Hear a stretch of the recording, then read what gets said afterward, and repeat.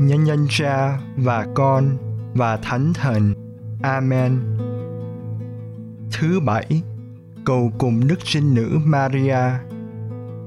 Lạy rất thánh đồng trinh Maria, trước khi chết trên thập giá, Chúa Giêsu đã trao gửi chúng con cho mẹ.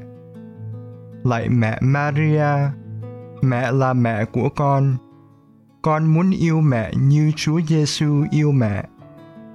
Xin mẹ là mẹ của con, xin gìn giữ che chở con và gia đình con những lúc gặp gian nguy, thử thách. Kính mừng Maria đầy ơn phước, Đức Chúa Trời ở cùng bà. Bà có phước hơn mọi người nữ, và Giêsu con lòng bà gồm phúc lạ.